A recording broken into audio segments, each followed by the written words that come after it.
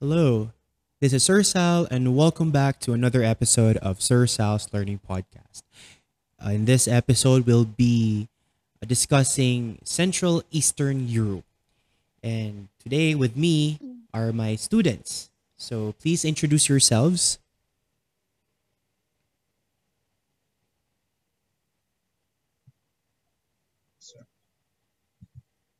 Hello, good afternoon. I'm Gibson Gonzalez from BSTM 211. So, Good afternoon. I'm Justin Ira M. Bautista from BSTM 211. Good afternoon. I'm Jennifer Ann Ibo from BSTM 211. I am Lizal Casabuena from BSTM 211. And let's start. So they have created this slide for you guys. So the link of their slides will be on the description box. And on their second slide, it says you'll be able to know the basic information and attractions per country in the continent, compare destinations per country, and evaluate and resolve challenges faced in the continent or in the region of these two regions in Europe, Central and Eastern Europe. Okay, go ahead, guys.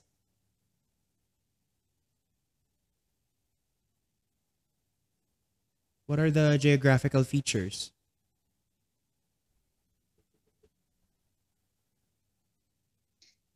Hello, good afternoon. I'm Justin Ira M. Bautista, and I will be discussing the geographical features of Ukraine. For the first slide, I have here the geographical location of Ukraine. So, so Ukraine is in the Eastern Europe, bordering the Black Sea, between Poland, Romania, and Moldova in the west, and Russia in the east. So you I will just give a little trivia about Ukraine. So Ukraine comes from the word Kraina, meaning is borderland.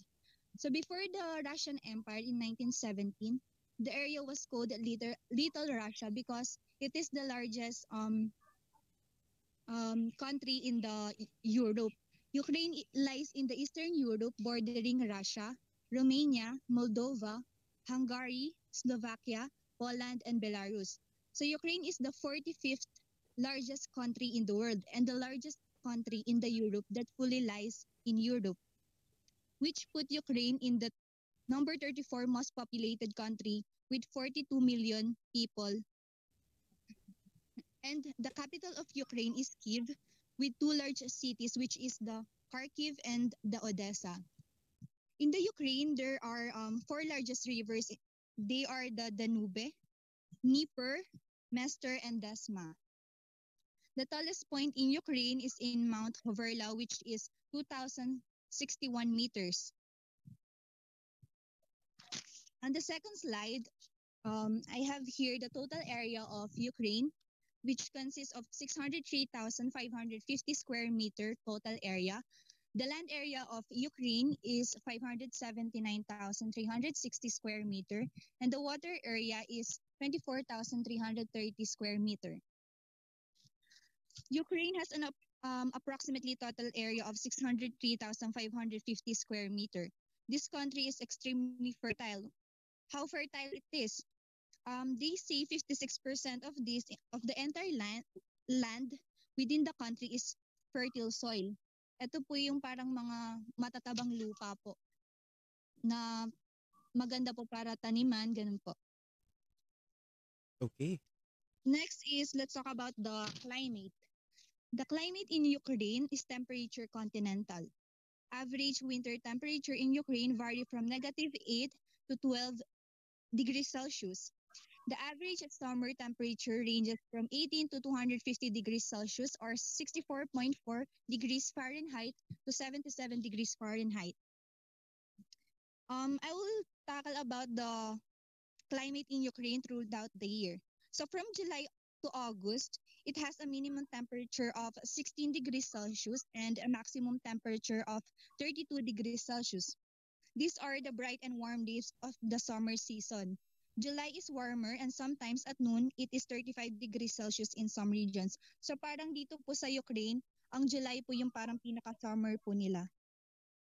On August naman po, it has shiny and pleasant days, favorable for going outside. So para po sa mga turista po, pwede po nilang i-visit, kung gusto po nila mag-visit sa Ukraine, they can visit Ukraine.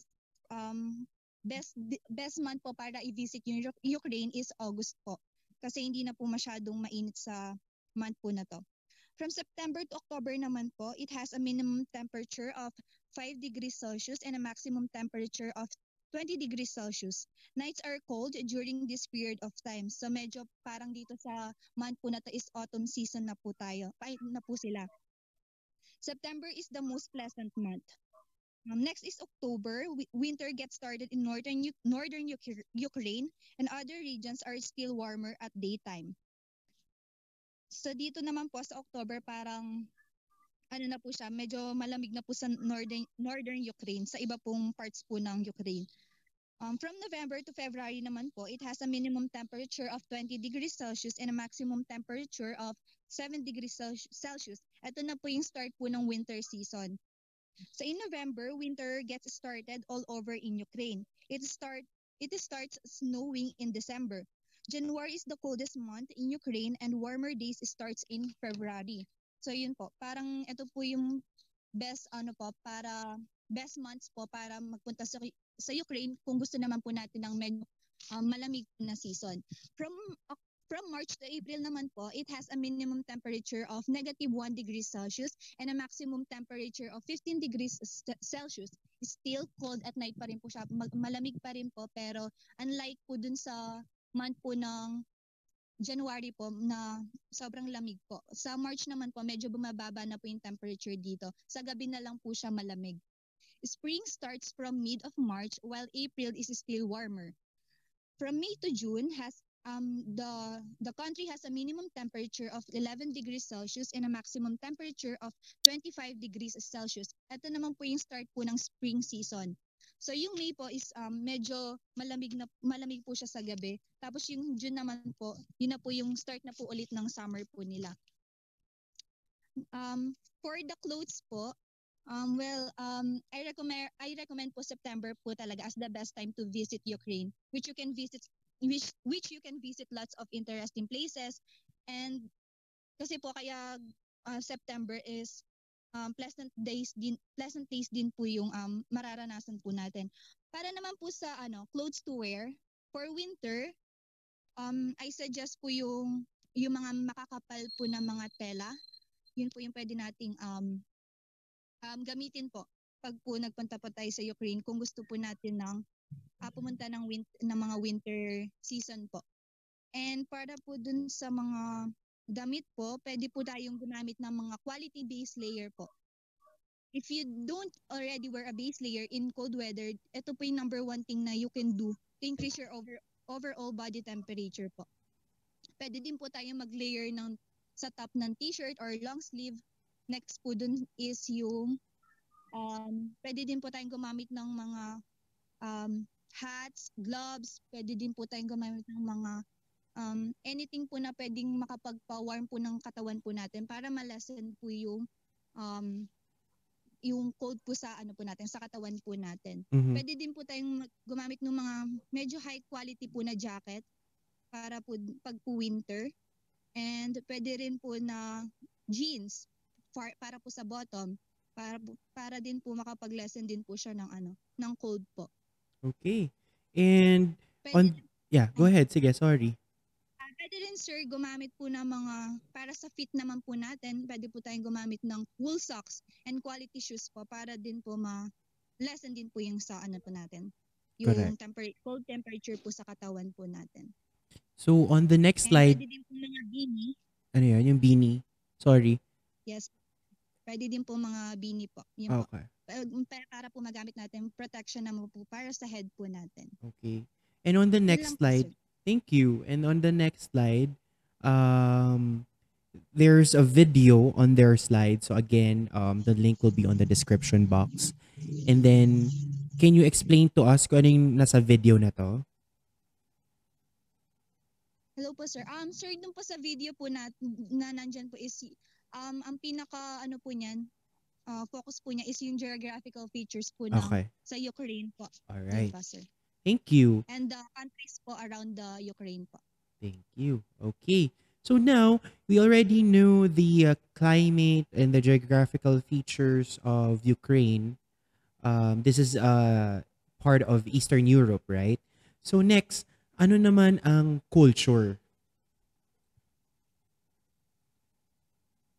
What are the things that we need to know with regards Good to their afternoon, sir. I culture? will discuss the culture of Ukrainian. Okay. Go ahead. First slide po is I will just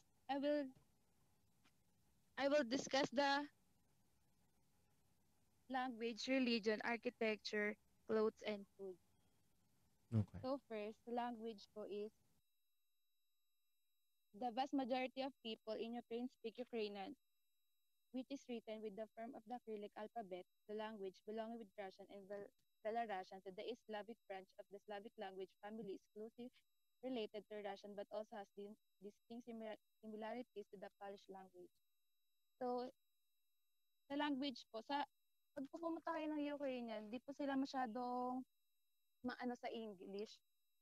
It is hard to communicate using English language. So I will recommend learning some Ukrainian word and phrase before you go, or maybe you should writing download some emergency words. Next po is religion. The predominant religion in Ukraine practice almost half the population is Eastern Orthodoxy. So dito po is, example po dyan is Catholic. Um, mas marami po yung Catholic sa mas marami pong Catholic sa Ukrainian compare po sa ibang lugar po o bansa. Okay. And So sorry, go ahead. next po is architecture. So Saint Sophia Cathedral in Kiev is an outstanding architecture monument of Ivan Ras.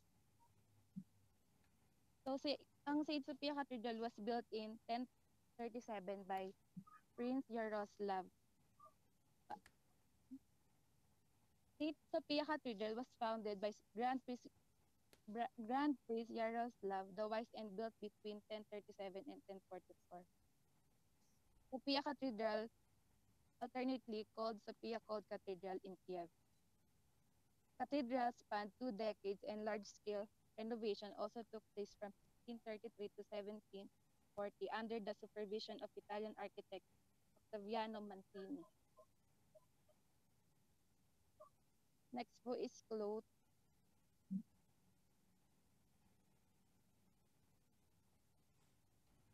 Yes. So next is clothes. The So clothes of the clothes of Ukrainian is traditional Ukrainian costume for women consists of long skirts, blouses or tunic, head wrap, scarves, or other decorative headdresses and sashes. These items are richly embroidered with traditional folk motifs. So example ko po dito sir is yung sa Philippines po. May tradition din po yung sa Pilipinas, yung barat saya po. Embroidered din po yung damit na ginagamit po. Sa food po, Pascha Easter bread. Pascha is a Ukrainian Easter bread tradition and particularly spread in countries with predominant Eastern Orthodox religious or cultural connection to ancient Byzantine Empire. So dito po sa food, yan po yung karaniwang kinakain noon na minsan na ginagamit sa religion. Ganun. Tapos next po is sa borsch po, is a hot beetroot soup that satisfy both meat eaters and vegetarians. This dish comes in many shades of red depending on the kind of beet used, deliciously flavored with sour cream or classic yogurt. Borscht is usually served with garlic donut. So dito po, depende po siya sa isang tao kung gaano po kadami yung dito po ay soup siya, patok siya sa mga vegetarian at mahilig sa karne. So depende din po ang pagka-colored niya dun sa nilalagay na beet. Kadalasan pinapartner din po siya sa tinapay. Yun po, sir. thank you. And on the last slide pagdating sa subtopic ng ano no, culture, eh anong makikita namin dito sa video na to?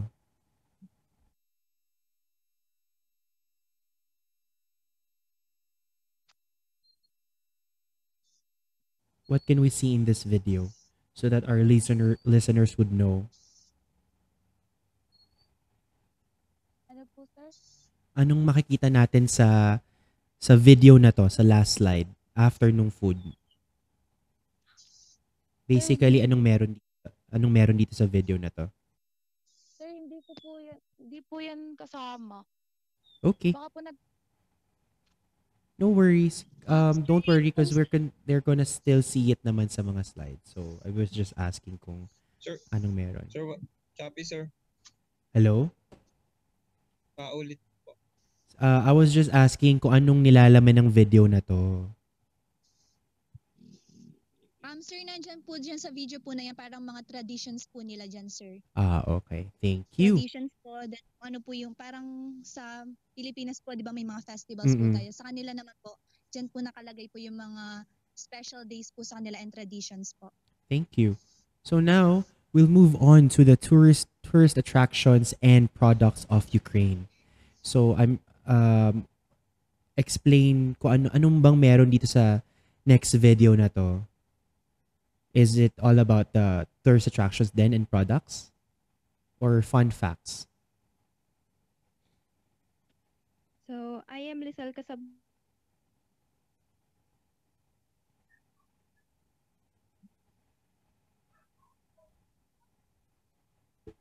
Yes, Lizelle. Nawala. It's okay.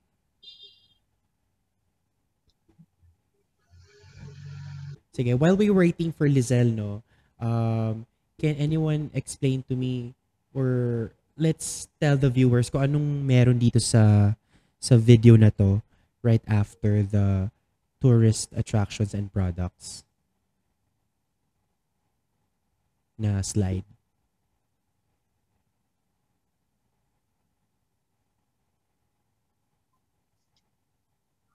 Sir, hello po. Anong laman lang ng Sir, medyo video? Ah, nagkaroon po sa connection po ni Lizelle po. Sure.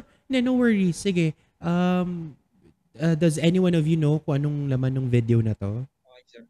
Diyan po yung nakapaloob po dyan sa video na yan yung mga famous place at saka yung mga tourist attraction po sa Ukraine. Okay. Yun, sir. Sige. Thank you. So, we'll wait for Lizelle. I mean, while waiting for Lizelle to come back, let's move forward sa features of the topic. So I'm seeing here Odessa, Poltava, Mirhorod, and Chernihiv and Chernivtsi.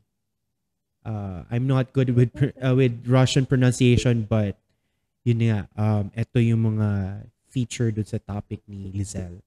So, Lizelle, are you back? Sir, okay na po. Okay. Nag-lost connection lang po. It's okay, no problem. So, we're now here sa Odessa. What can you say about Odessa? Odessa is the third largest city in Ukraine. Odessa is a seaport that rests off the shore of the mythical Black Sea.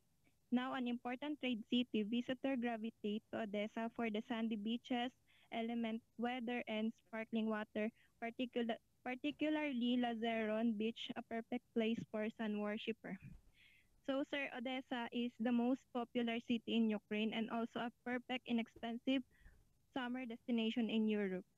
There is beach nightlife and a beautiful historic city with so much to explore.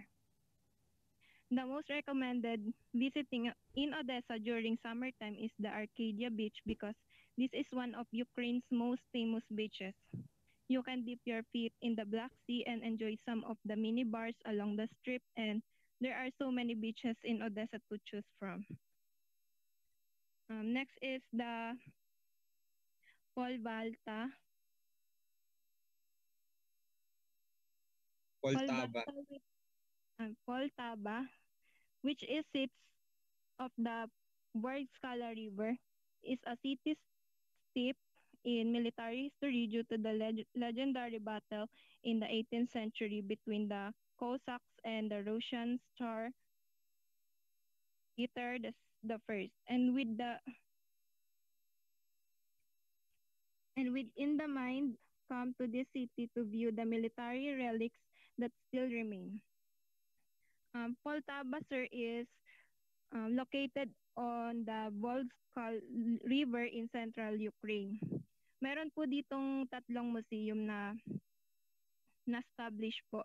Yung una po ay yung Polvalta Art Museum na kung saan po dito po yung Regional Art and Children's Gallery. Tapos po yung Museum of Local Lore, display po dito yung folk art and Cossack relics. Tapos po yung Botanical Garden, yun po yung Flower Museum po. Okay, Next what's po ay next? Myra Road.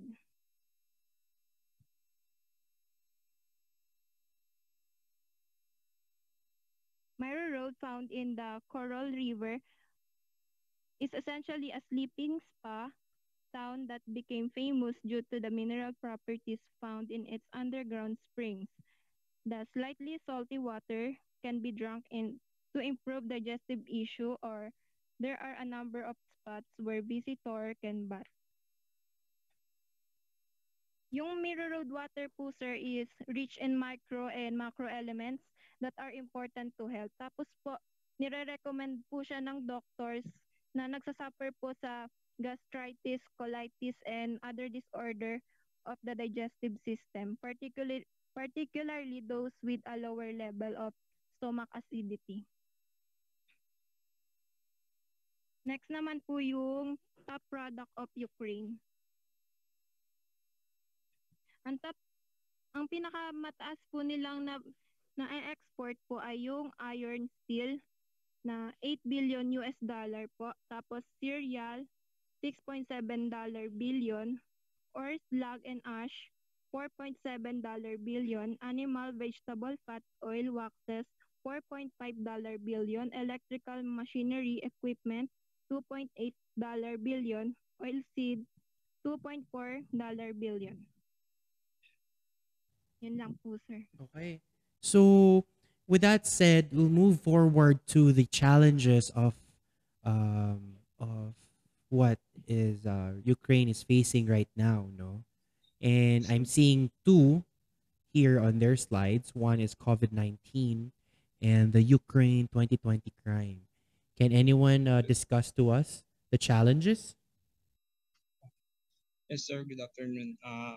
I have here two challenges that facing Ukraine right now, which is COVID-19 and Ukraine crime 2020. About COVID-19, most COVID-19 cases in Ukraine were recorded in the capital of Kyiv, measured at nearly 31.9 thousand as of October 21, 2020.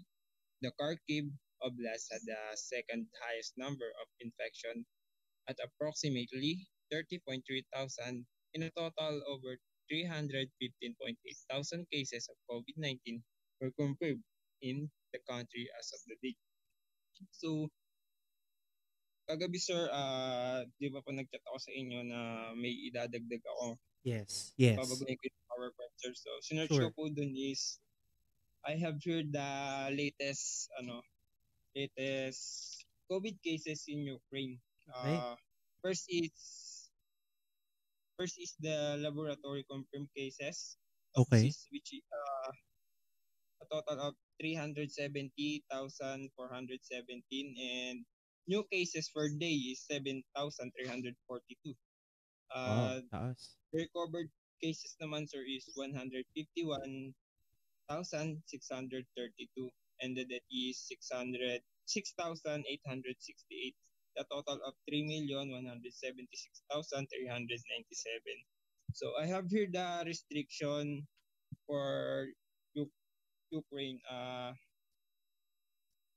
For the transportation, airport and public transportation, metro and intercity transport, they also can run now, but all the passengers are need to wear face masks.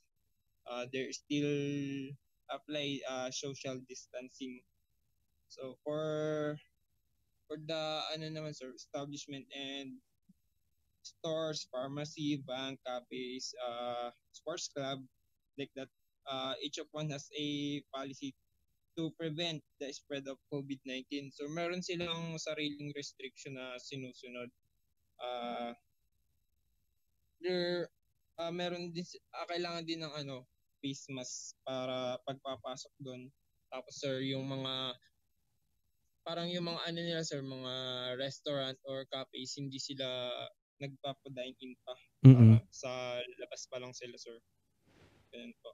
Tapos about naman dun sa event or gathering sa Ukraine, there is only a maximum required number of people which is maximum of 50 people para mabuo yung isang gathering or event. So, tapos may 1.5 meter na distance bawat tao. Yun, sir. For And example, sir, sa church, sir, halimbawa, sa church, mm-mm. may 1.5 meter na agwat yung mga tao, sir. And, tapos, about naman sa education nila, they are also use e-learning para sa mga students, sir. Okay. Yun, sir. So, after the Tapos, this, COVID-19, anong meron naman sa Ukraine sir, sir, crime? this video Ay, sorry. is, uh, pinapakita po dito yung ano, yung first wave ng COVID-19. Yun, sir, Itong kung video na gaano to. kalala yung ano. Okay. Wow. Guys, Sir, so make sure to check this video out sa kanilang slides. Sasend ko yung link. Okay. So, ano sir yung, naman? Sige, go yung ahead. nasa video, Continue. sige po, kayo po. Sige, go ahead. Go ahead sa video. Go. Sir, yung nasa video po to, sir, pinapakita po yung kung gaano kalala kasi minsan kinukuha nila yung mga patient or infected people na patay na sa bahay nila, hindi na maabot sa hospital. Sir, ganun kalala. Sir, parang kung makikita niyo yung ano, sir, video na yan, yun yung ano, parang napapanood natin sa mga movie na as in ghost town talaga, sir. Kakatakot sobra. Parang akala ko sa movie lang napapanood pero totoo pala yun, sir. Yun yung nasa video na to, sir. Okay. So, Sir, tapos after, next slide. yeah, after that, ano na meron Yeah. na So, challenge? ang next slides naman, sir, is crime. So, hindi ako sure dito, sir, kasi nahirapan po talaga. Honestly, sir, nahirapan ako maghanap ng issue about sa bansa kasi hindi naman ako ganun ka-familiar dito, sir. Tapos wala pa rin lumalabas sa Google, puro Sa research, COVID-19 no? yung, yes, sir, puro COVID-19 yung ano, Pero, yung, okay. Sige. I yung, understand yung kasi yun mas naman talaga lumalabas yung lagi pag correct. Kasi yun naman talaga ang pinaka number okay one naman po, challenge sir. natin. So, ano naman yung, what can you say about the crime naman? Sir. The current U.S. Department of State's Travel Advisory Report publication assess Ukraine at level 2, indicating travelers should exercise increased caution due to crime and civil unrest. Do not travel to Crimea due to arbitrary detention and other abuse by Russian occupation authorities, or the eastern part of the Donetsk and Luhansk Oblast, especially the non-government controlled areas due to the armed conflict. Sa Ukraine kasi sir, merong lugar na hindi nila kontrolado. Parang dito sa atin sir, sa Mindanao. Ganun sir. Kasi ang may banta kasi ng terorismo sa Ukraine sir. At isa pang Okay. issue sir, yung conflict nila sa Russia. So yun yung na-search ko sir kasi yung about sa geopolitical rivalry between Western powers and Russia, sir. I think, sir,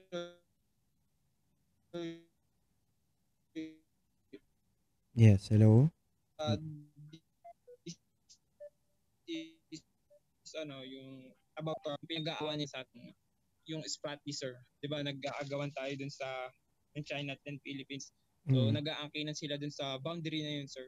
Kung kanino ba talaga yun. So, About naman sir dun sa mga pag pag ano sir, halimbawa tourist ka, pupunta ka ng Ukraine, may ano sila sir, may parang ano tawag doon, okay, may cities, yung Babala sir yon. Mm-mm. Kasi may bukod dun sa ano sir, may mga crime sila na ano eh, na malala na isang problema din nila ngayon sir. The most common types of violent crime is public assassination and armed robberies, violent assault. So yun. So Okay. meron din naman ano na the non-violent crime which is including pocketing, bag snatching, theft and for ano, theft for parked vehicle, street scams and residential burglaries. So ang pinakamala dun sir is yung residential bulgaris ba yan? So Mm-mm. yung pinapasok nila yung bahay talaga. Yun. Tapos nag-iingat din po yung mga kasi criminal may target tourists due to perceived wealth. So pag pupunta ka ng Ukraine, dapat mukha kang Okay. So let me uh, clarify, no. Tama naman. Actually, kahit saan naman part ng mundo, definitely there's crime. And yun nga, mga pickpocketers, mga 'di ba, yung mga snatchers, ganyan and all that. So meron talaga yan in all parts of the world. And syempre, we just really have to be careful when traveling. So, 'di ba nga sabi nga, do not leave your valuables unattended nga, 'di ba? With regards to Mindanao naman, just quick clarification, it's safe to go there and it's being controlled as well.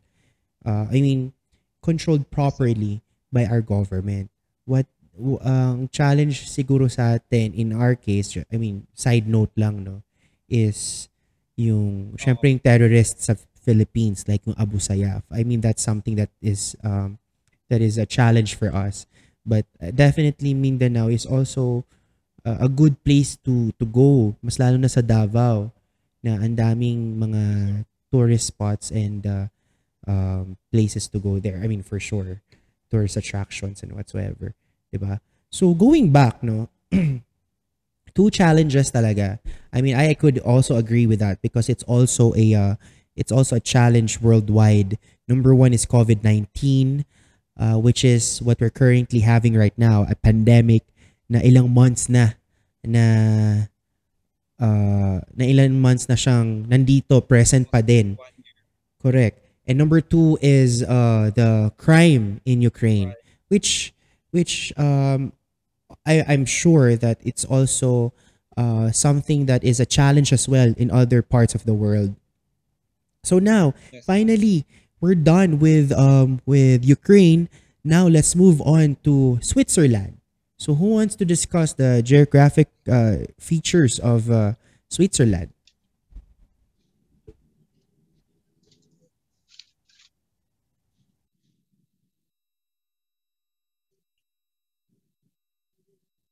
Hello, sir. Yes. So for the geographical features of Switzerland, the features of the topic are the geographical location, the total area, and the climate of Switzerland. So for the first slide, I have here the geographical location. Switzerland is located in western and central Europe, to the east of France and to the north of Italy. It is known for its mountain landscapes and small mountain villages. So Switzerland is located in Western and Central Europe, and it is very mountainous po.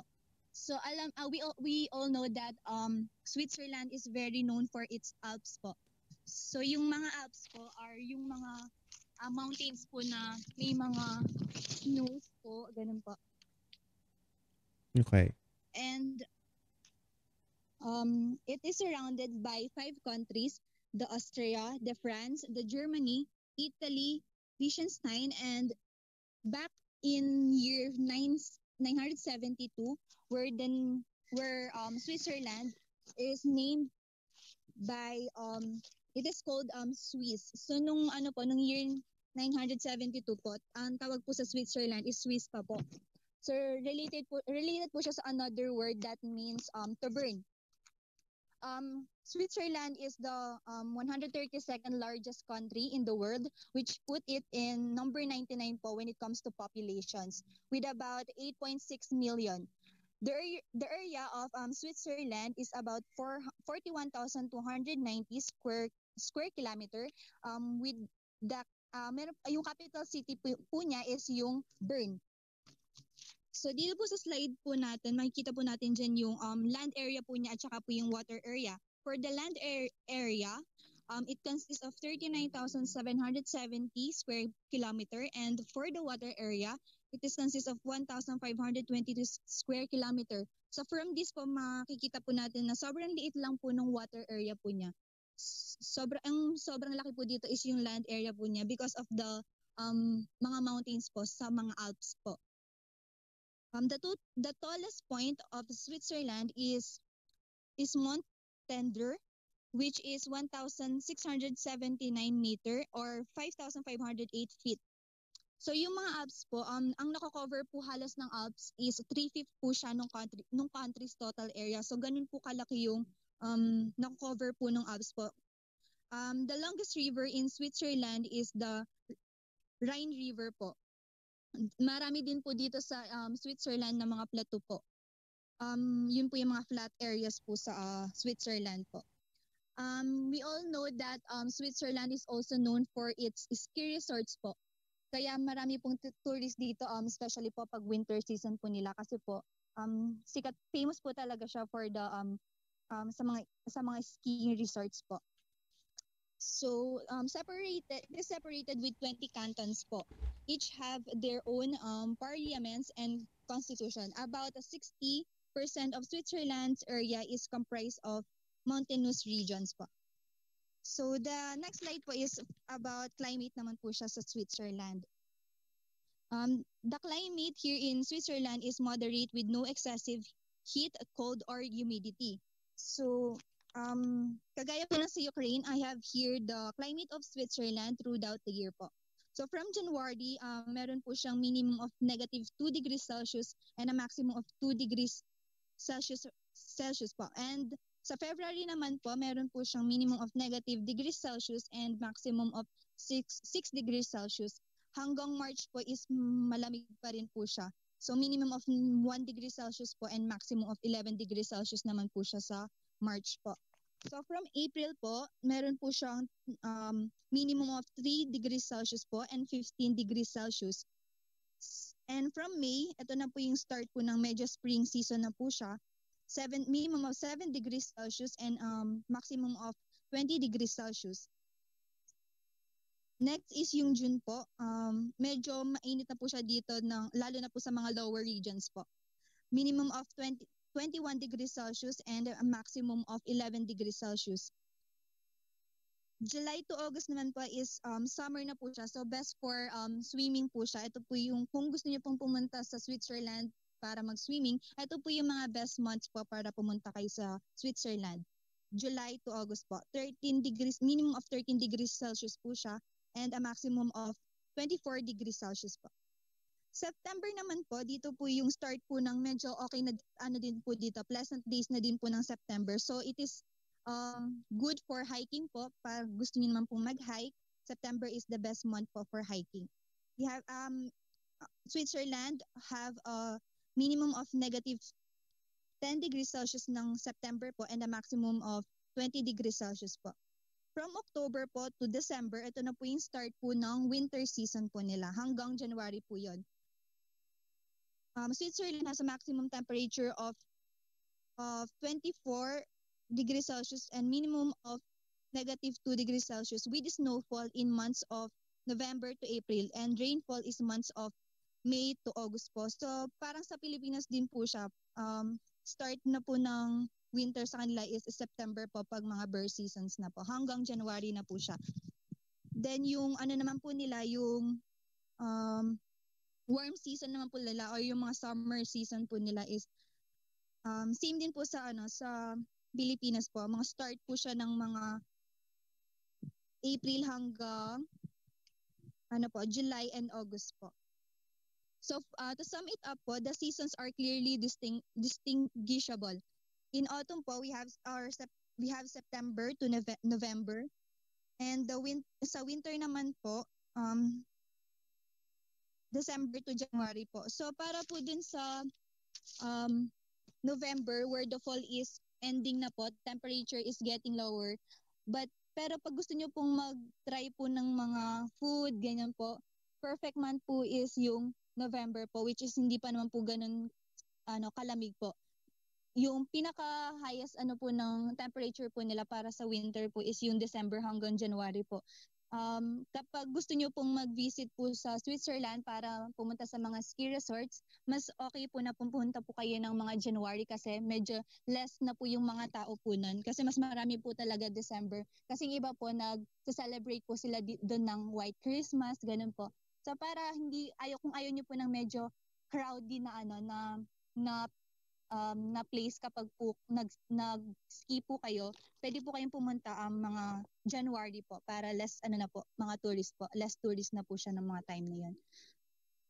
So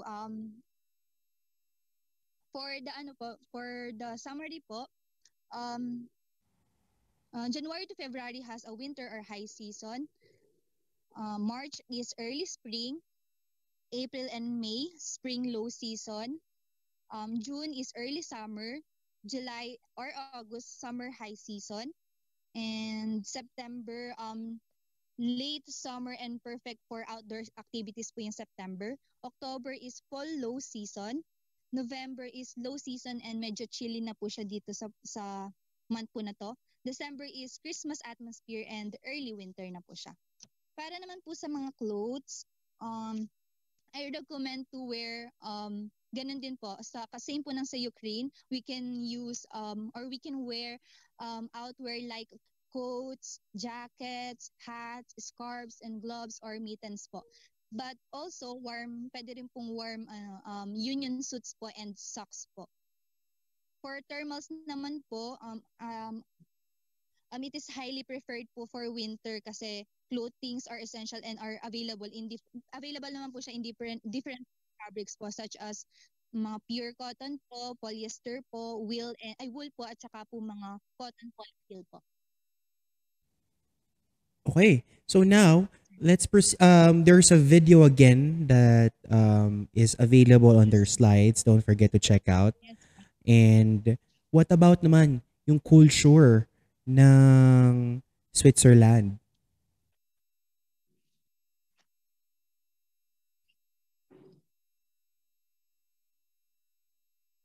Anong meron naman sa culture ng Switzerland? Sa culture po is, yung language po, they have four national languages of Switzerland. They are German, French, Italian, and Roman. So, sir, example ko po dito is yung sa Philippines. Kung sa kung sa Switzerland po, madami pong languages. Sa Pilipinas naman po, marami pong dialect. Example po is Bicolano, Ilocano, yung mga ganun pong. Okay. And how about the religion? Religion in Switzerland is a Christian country. Around two-thirds of population are either Roman Catholic or Protestant, Reformed, Evangelical. Sa religion po is hindi lahat po sa Switzerland ay Roman Catholic. Nakahati din po siya. For example po ulit yung sa Philippines. Kung meron pong mga iglesia, Muslims, saka po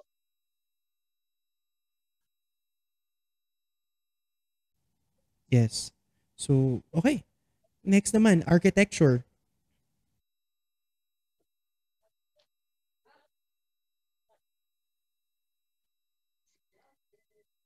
next po sa architecture, Lausanne's Cathedral, the Cathedral of Notre Dame of Lausanne is a church located in the city of Lausanne in the canton of Vaud in Switzerland. It belongs to the Evangelical Reformed Church of the canton of Vaud.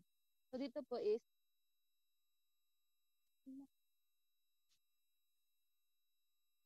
Dito po is, um, Lausanne's Cathedral was founded on 1275. Ang gumawa po, ang form Jean Cottrell. Yes, can you repeat that, please? Saint Clair Cathedral, Geneva. In Geneva, there's another famous cathedral known as Saint Clair Cathedral. Construction first started in the 12th century. It merged a variety of architectural styles from different time periods.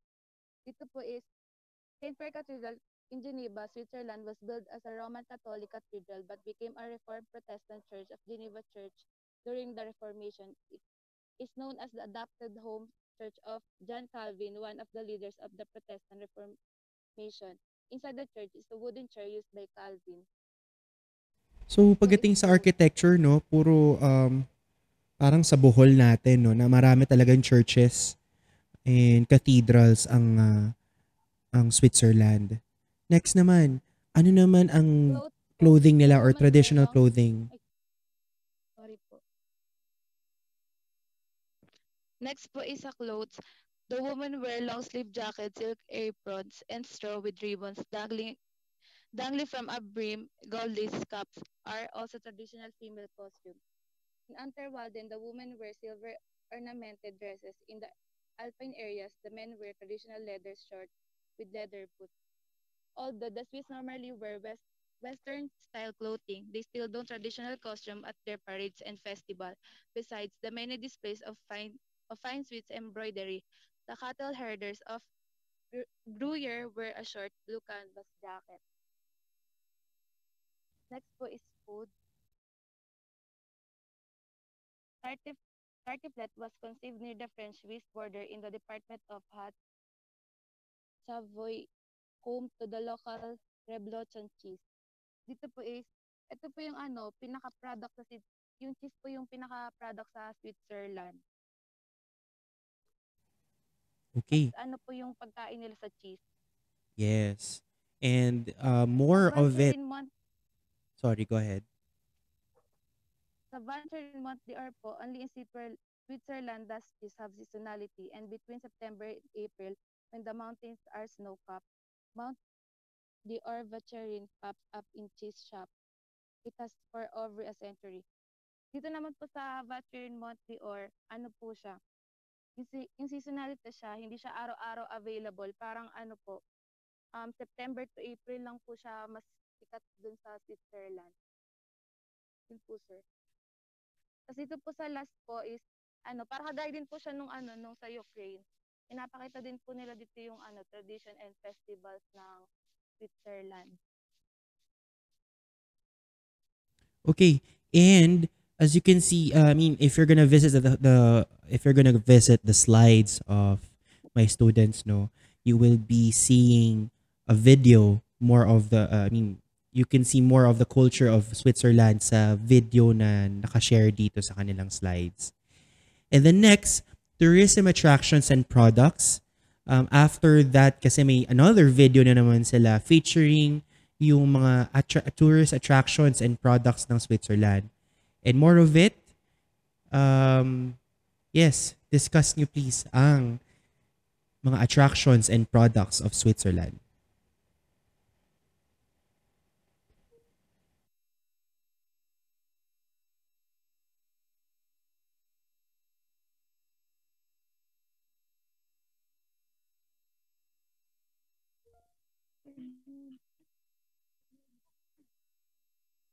Yes, ano ang tourist attractions and products ng Switzerland?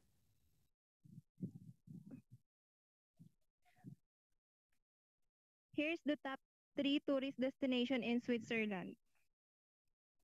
First po ay yung the Matterhorn. The Matterhorn, Switzerland iconic pointed peak, is one of the highest mountain in the Alps. On the border with Italy, this legendary peak rises to 4,478 meters and its four steep faces lie in the direction of the compass point.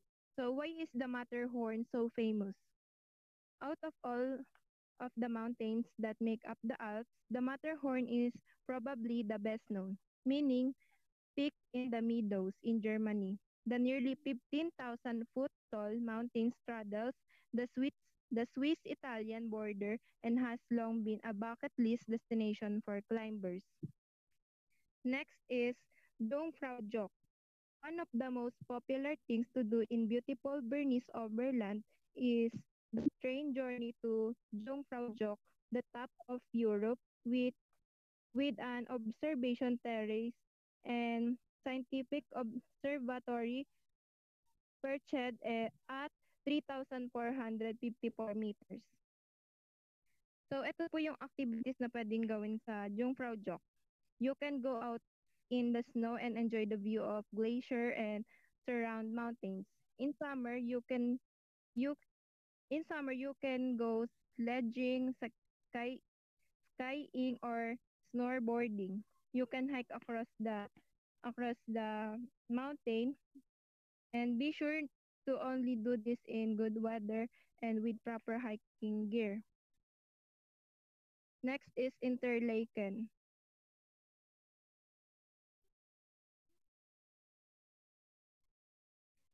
So, yung Interlaken po is a traditional resort town in the mountainous Bernese Oberland region of central Switzerland, built on a narrow stretch of valley between the emerald color water of Lake Tan and Lake Breeds. It has old timber houses and parkland on either side of the Air River. It surrounds its surrounding mountains with dense forests, alpine meadows, and glaciers, has numerous hiking and skiing trails. Yung sa product po naman ng Switzerland, food, beverages, and feed, crude oil, fuel, and other petroleum products, civilian aircrafts and aircraft engines, auto part engines and car tires, industrial machine, passenger cars, pharmac- pharmaceutical. Yun po. Okay. And what's next?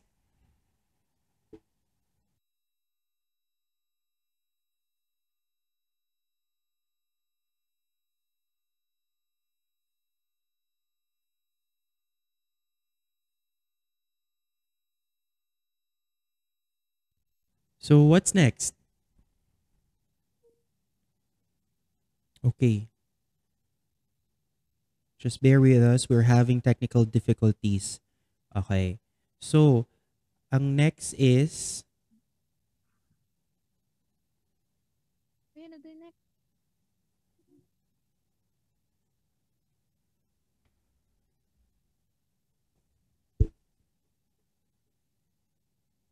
Sel, I think she's having a technical difficulty. So, sino muna mag-fill in sa kanya pagdating sa mga tourist destinations?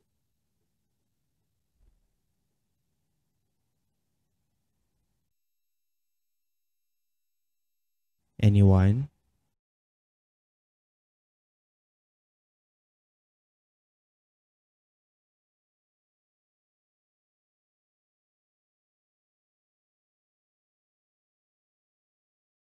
Sir, hindi po ba nadinig yung dun sa attractions po? Narinig naman. Na-cut off lang. Saan ka huling na-cut off?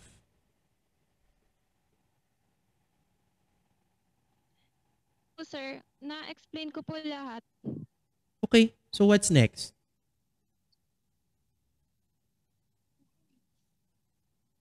Sa ano na po sir, sa mga challenges na po. So, tapos na yung top products. so, Giselle, naputol ka dito sa ano, sa Baka po may nagpa-problem Lucerne. po sa microphone po niya kaya po hindi po narinig. It's okay. We can repeat it again. Lucerne ang last topic, right? Yes, sir. Okay. So, Lizelle, can you please explain to us again yung the last two na tourist destinations ng Switzerland because you were cut off and nawala yung internet kanina. Last one. Wait lang ano po. lang, mabilisan na lang kung ano yung meron sa Lucerne at kung anong meron sa Lake Geneva.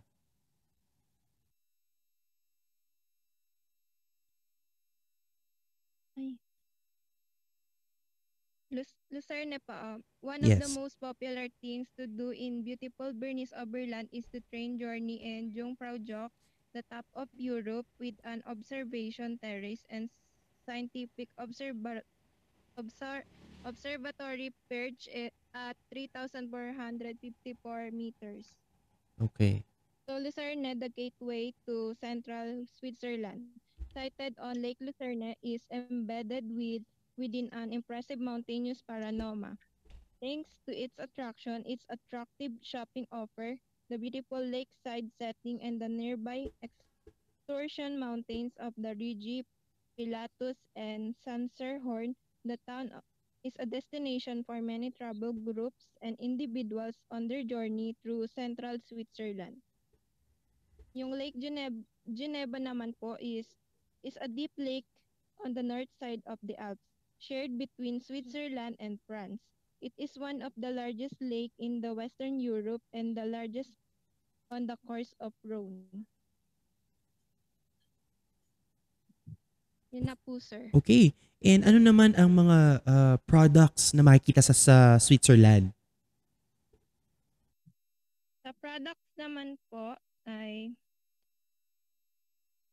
um, food, beverage, and feed, crude oil, fuel, and other petroleum products, civilian crops and aircraft engines, auto parts, engines and car tires, industrial machines, passenger cars, and pharmaceuticals. Ina po, sir. Okay. So, dahil we're done na with the tourist destinations or attractions and products of Switzerland. Now, ano naman ang challenges na kinakaharap ngayon ng bansang to or ng Central Europe? So, uh, I also have a two challenges that facing Switzerland right now, which is COVID-19 and crime. Ay, racism pala. So yung crime threat, sir, hindi na po siya kasali. Parang hindi ko na natanggal, sir.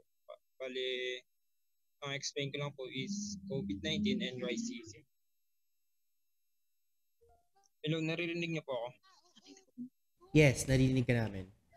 Ah, Ako yun, ako so yun. first is COVID-19 in Switzerland. New cases of COVID-19 are increasing exponentially. Exponentially, more than 135,000 people have tested positive for the virus, and almost 2,000 have died in Switzerland, which has a population of 8.5 million.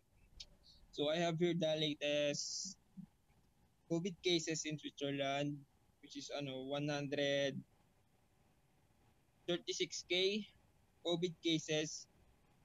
This is the active cases, and recovered is 65,100, and the death is 1,954. So Switzerland has a restriction including mask wearing and all excludes public space. So yun. The number of new positive cases has increased in recent weeks. On October 28, daily number of daily number rose to 8,618 and 24 deaths were recorded. So yun.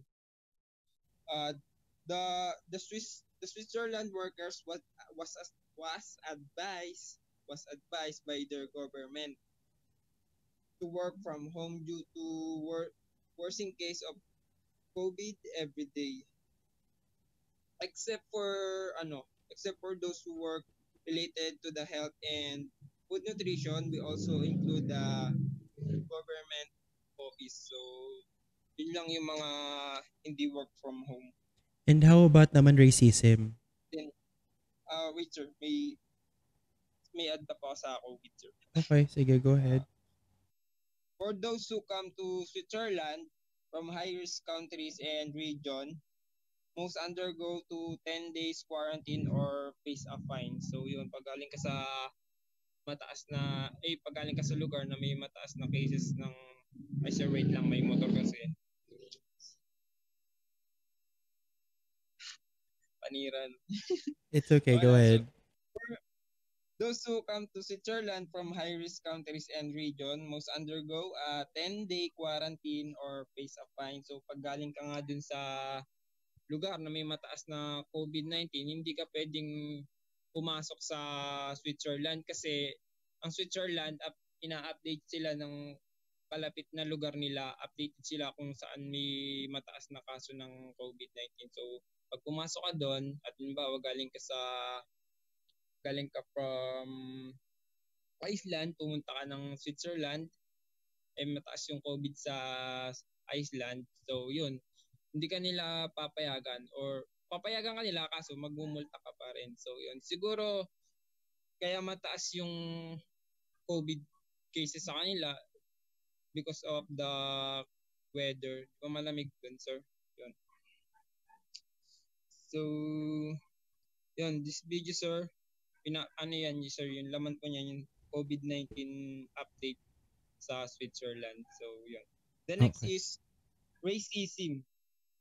The the marginalized and or oppression of people of color based on a social constructed racial hier- racial hierarchy that privilege white people. So racism, as I understand, it is a discrimination in the country where people are comparing the color and the state of living and the shape of eyes like that. Yun. For example, if you have a dark skin, curly hair, uh, what what can I say? Ano? How can I say this? Singkit na mata yun. People experience this kind of racism or they are being bullied in country. Especially the children, they are the ones who experience racism. So, suddenly it can cause bad effects for children until they grow up. So, sometimes it even reaches to the point where they are depressed and commit suicide. So, yun. But meron namang organization, but I forgot what this organization. Sorry sir, nakalimutan ko po kasi. Pero may organization na tumutulong dun sa mga naapektuhan nitong racism. But suddenly sir, the LGBT community in Switzerland sir, wala silang support from government sir. So yun yung nakakalungkot dun. Kasi yung Switzerland sa diverse country which is a different different culture, different color, different state of life. So yun, parang nadi-discriminate yung iba doon. Pag halimbawa lumipat ka ng Switzerland, kung ikay galing sa Africa, tapos pumunta ka ng Switzerland, so yun yung mga nakakaranas ng racism. So yun.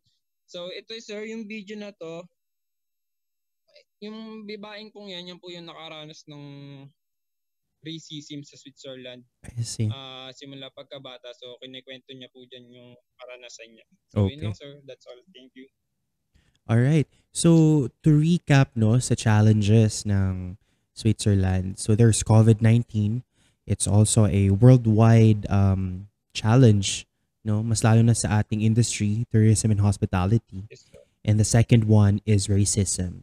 So that's it. That's all for Central and Eastern Europe.